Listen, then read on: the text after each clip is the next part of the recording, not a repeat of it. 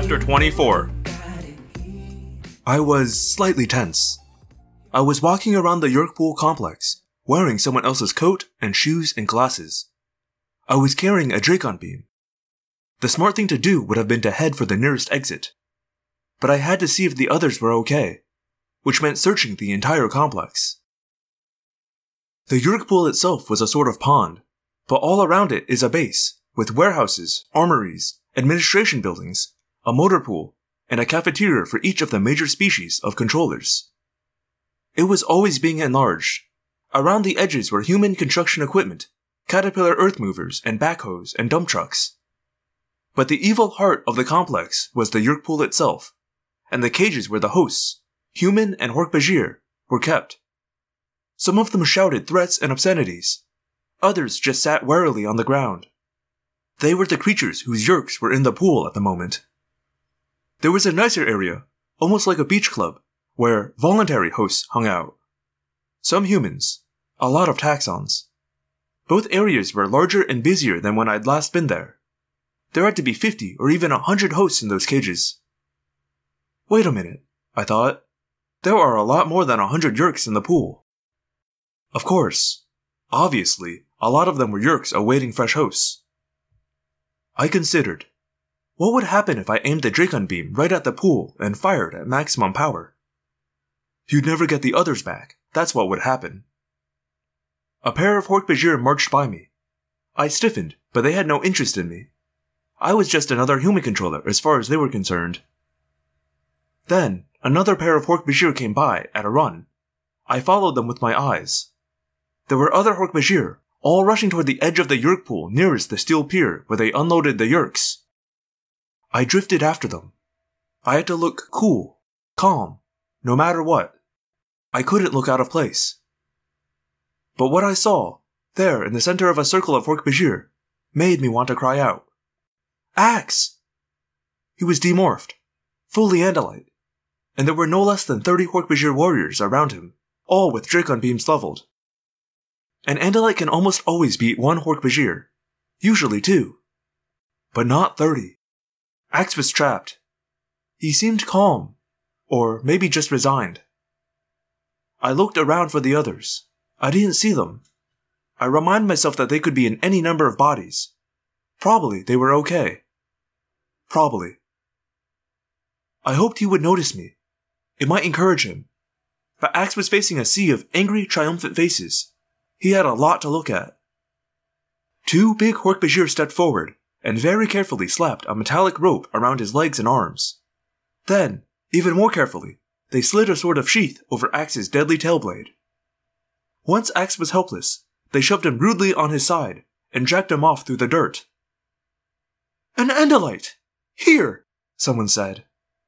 I glanced toward the voice, a distinguished-looking older woman. Yeah, I said.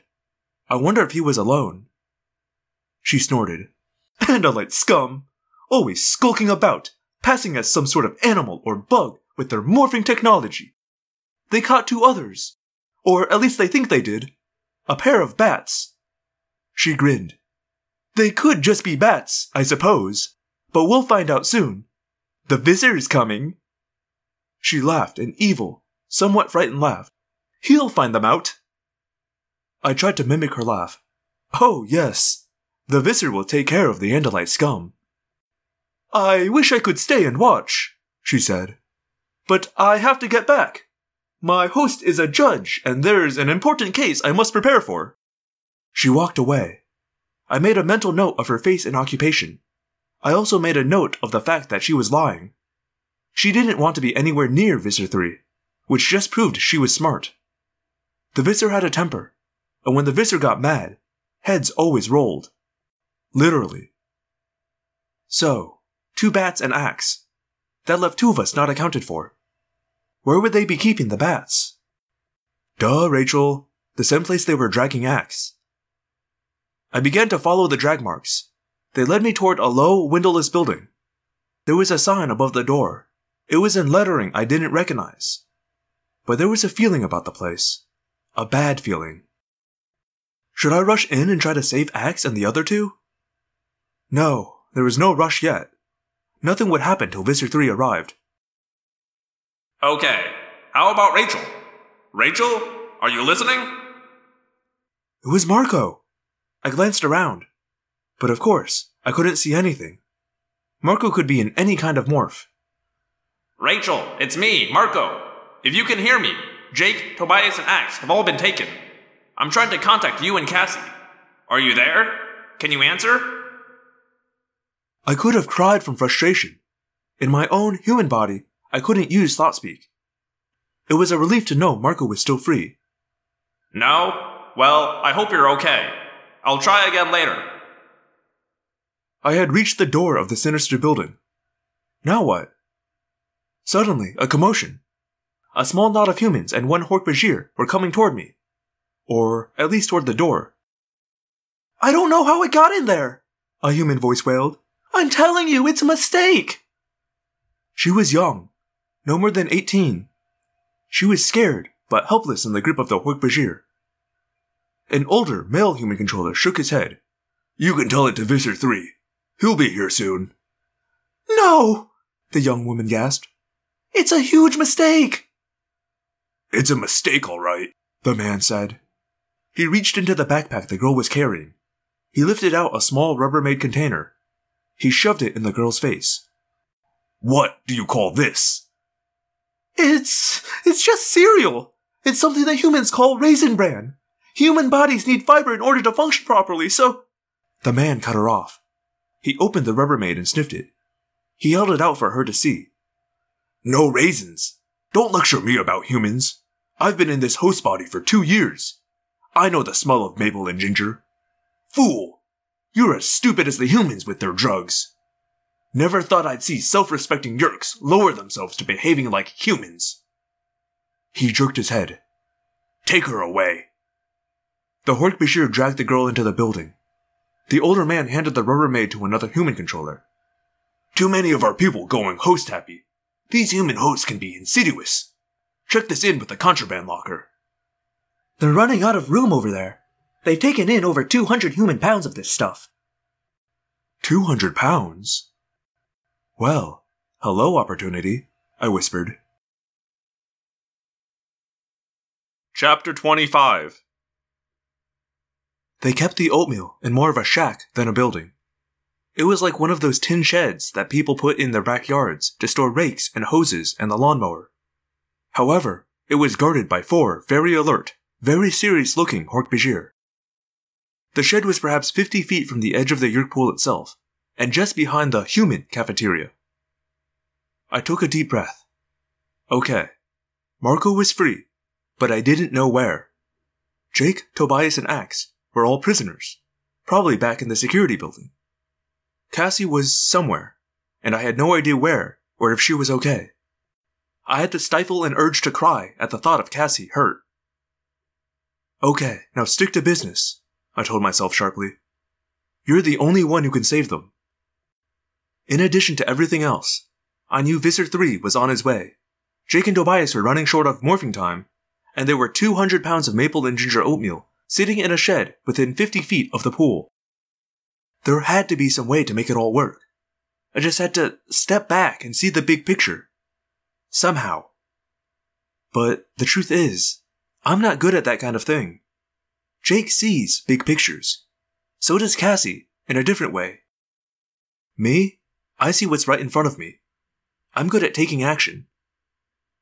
Okay, first of all, whatever you're going to do it before Visser 3 gets here. First priority was rescuing my friends. I just needed time to...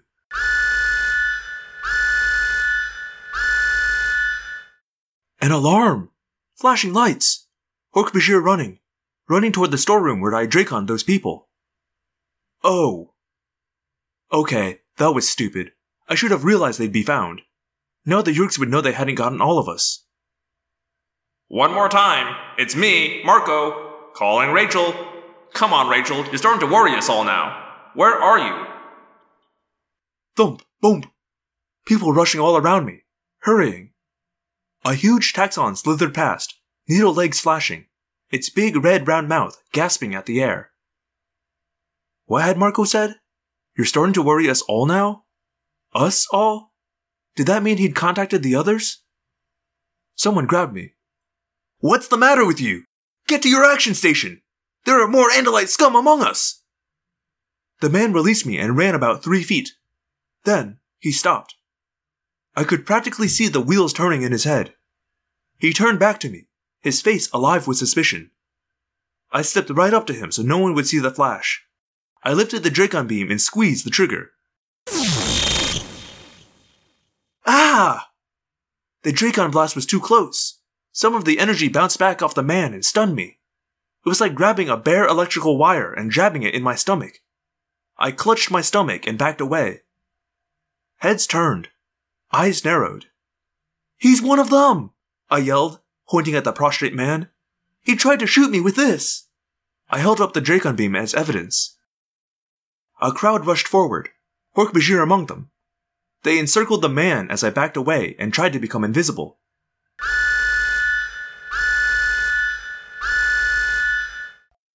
Oh, Rachel! Marco sang in my head. Where are you? Where's that girl who was just here? I heard a voice yell from the midst of the crowd. I turned and walked away.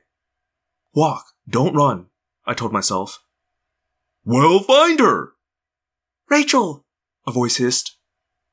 I swear, I almost wet myself. I reached for the Dracon beam. It's just me! Cassie! She was suddenly right there in front of me. Oh man, am I glad to see you. How did you get here? How did you get here? Never mind, I said. I'm in trouble. I am so not surprised, she said. Come on, we have to get away from here. We walked away and I filled her in on what I knew, which wasn't much. So what do we do? She asked. I was hoping you'd have some ideas.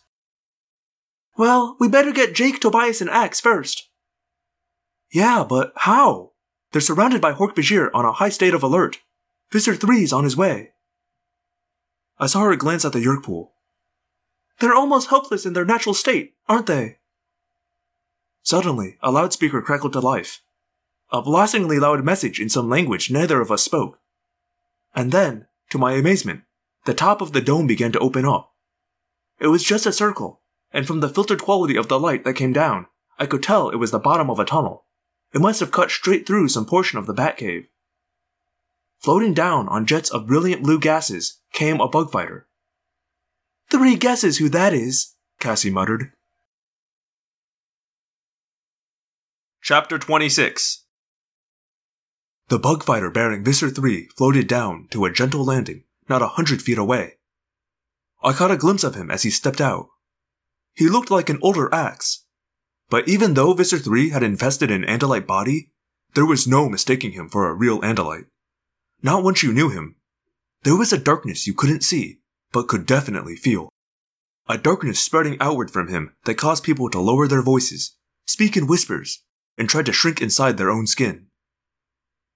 Some butt is going to get kicked, I predicted. The Visser's Thoughtspeak roar filled every brain in the Yeerk pool. Seal every exit! No one move! Not a single twitch! Do you hear me? I have secure troops coming down. Until they check you, no one moves. If any of you see any movement, destroy! Destroy it! Do you understand me? I will not tolerate failure! 2 more bug fighters were descending now. Visser 3 was being careful. He knew we could be anyone. He knew we could even theoretically be in Hork-Bajir morph or Taxxon morph. He'd brought fresh Hork-Bajir down from his blade ship to begin checking us, one by one. We're toast, Cassie said, barely moving her lips. We were alongside the building used to feed human controllers. We were partly blocked from view, and almost everyone in the place was staring straight ahead at Visser 3. Still, there were 2 human controllers and a Taxxon behind us, and they would see us if we moved. Into the cafeteria here, I whispered. Combat mode. Get ready. Get ready for... Where did you get that? Cassie had seen my Dracon beam as I drew it. I spun to face the Taxxon. He moved! It's an Andalite! I screamed. I squeezed the trigger.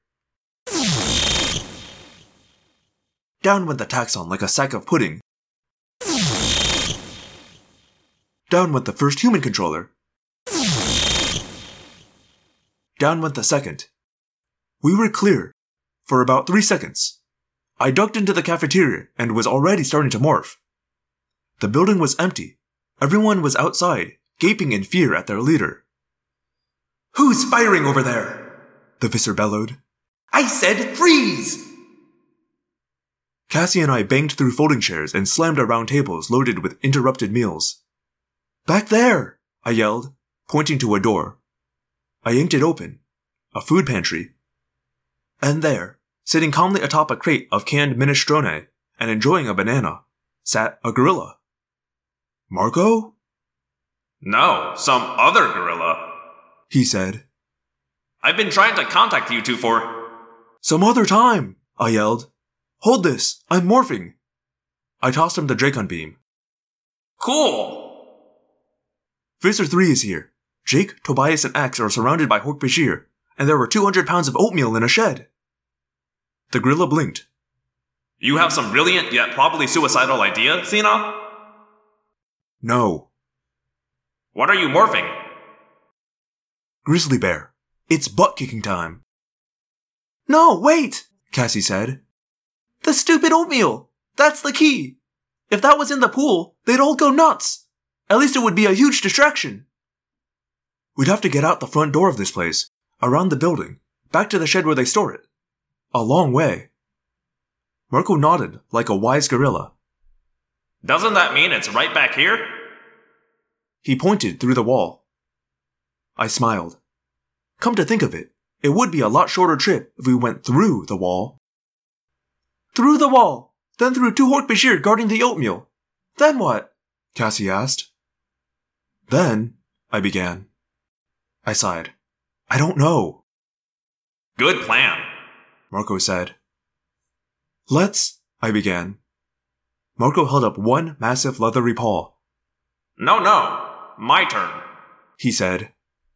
All right, let's do it.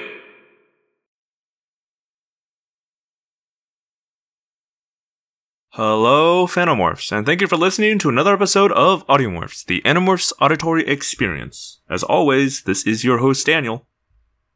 I do not have too much to say here. We'll just do the standard, and to show notes. If you're using Apple Podcasts and you feel so inclined, leave me a rating and review. Sure would appreciate those. I guess they help increase the visibility of this podcast or something. I also just like hearing how I'm doing. If you don't want to give me a review, but you still want to write in to me, you can do that at audiomorphscast.tumblr.com or audiomorphscast@gmail.com. Also, be sure to check out my website, theapocalypse.com. That's The Apocalypse. It's like apocalypse, but with a D in the middle. It makes a very silly pun.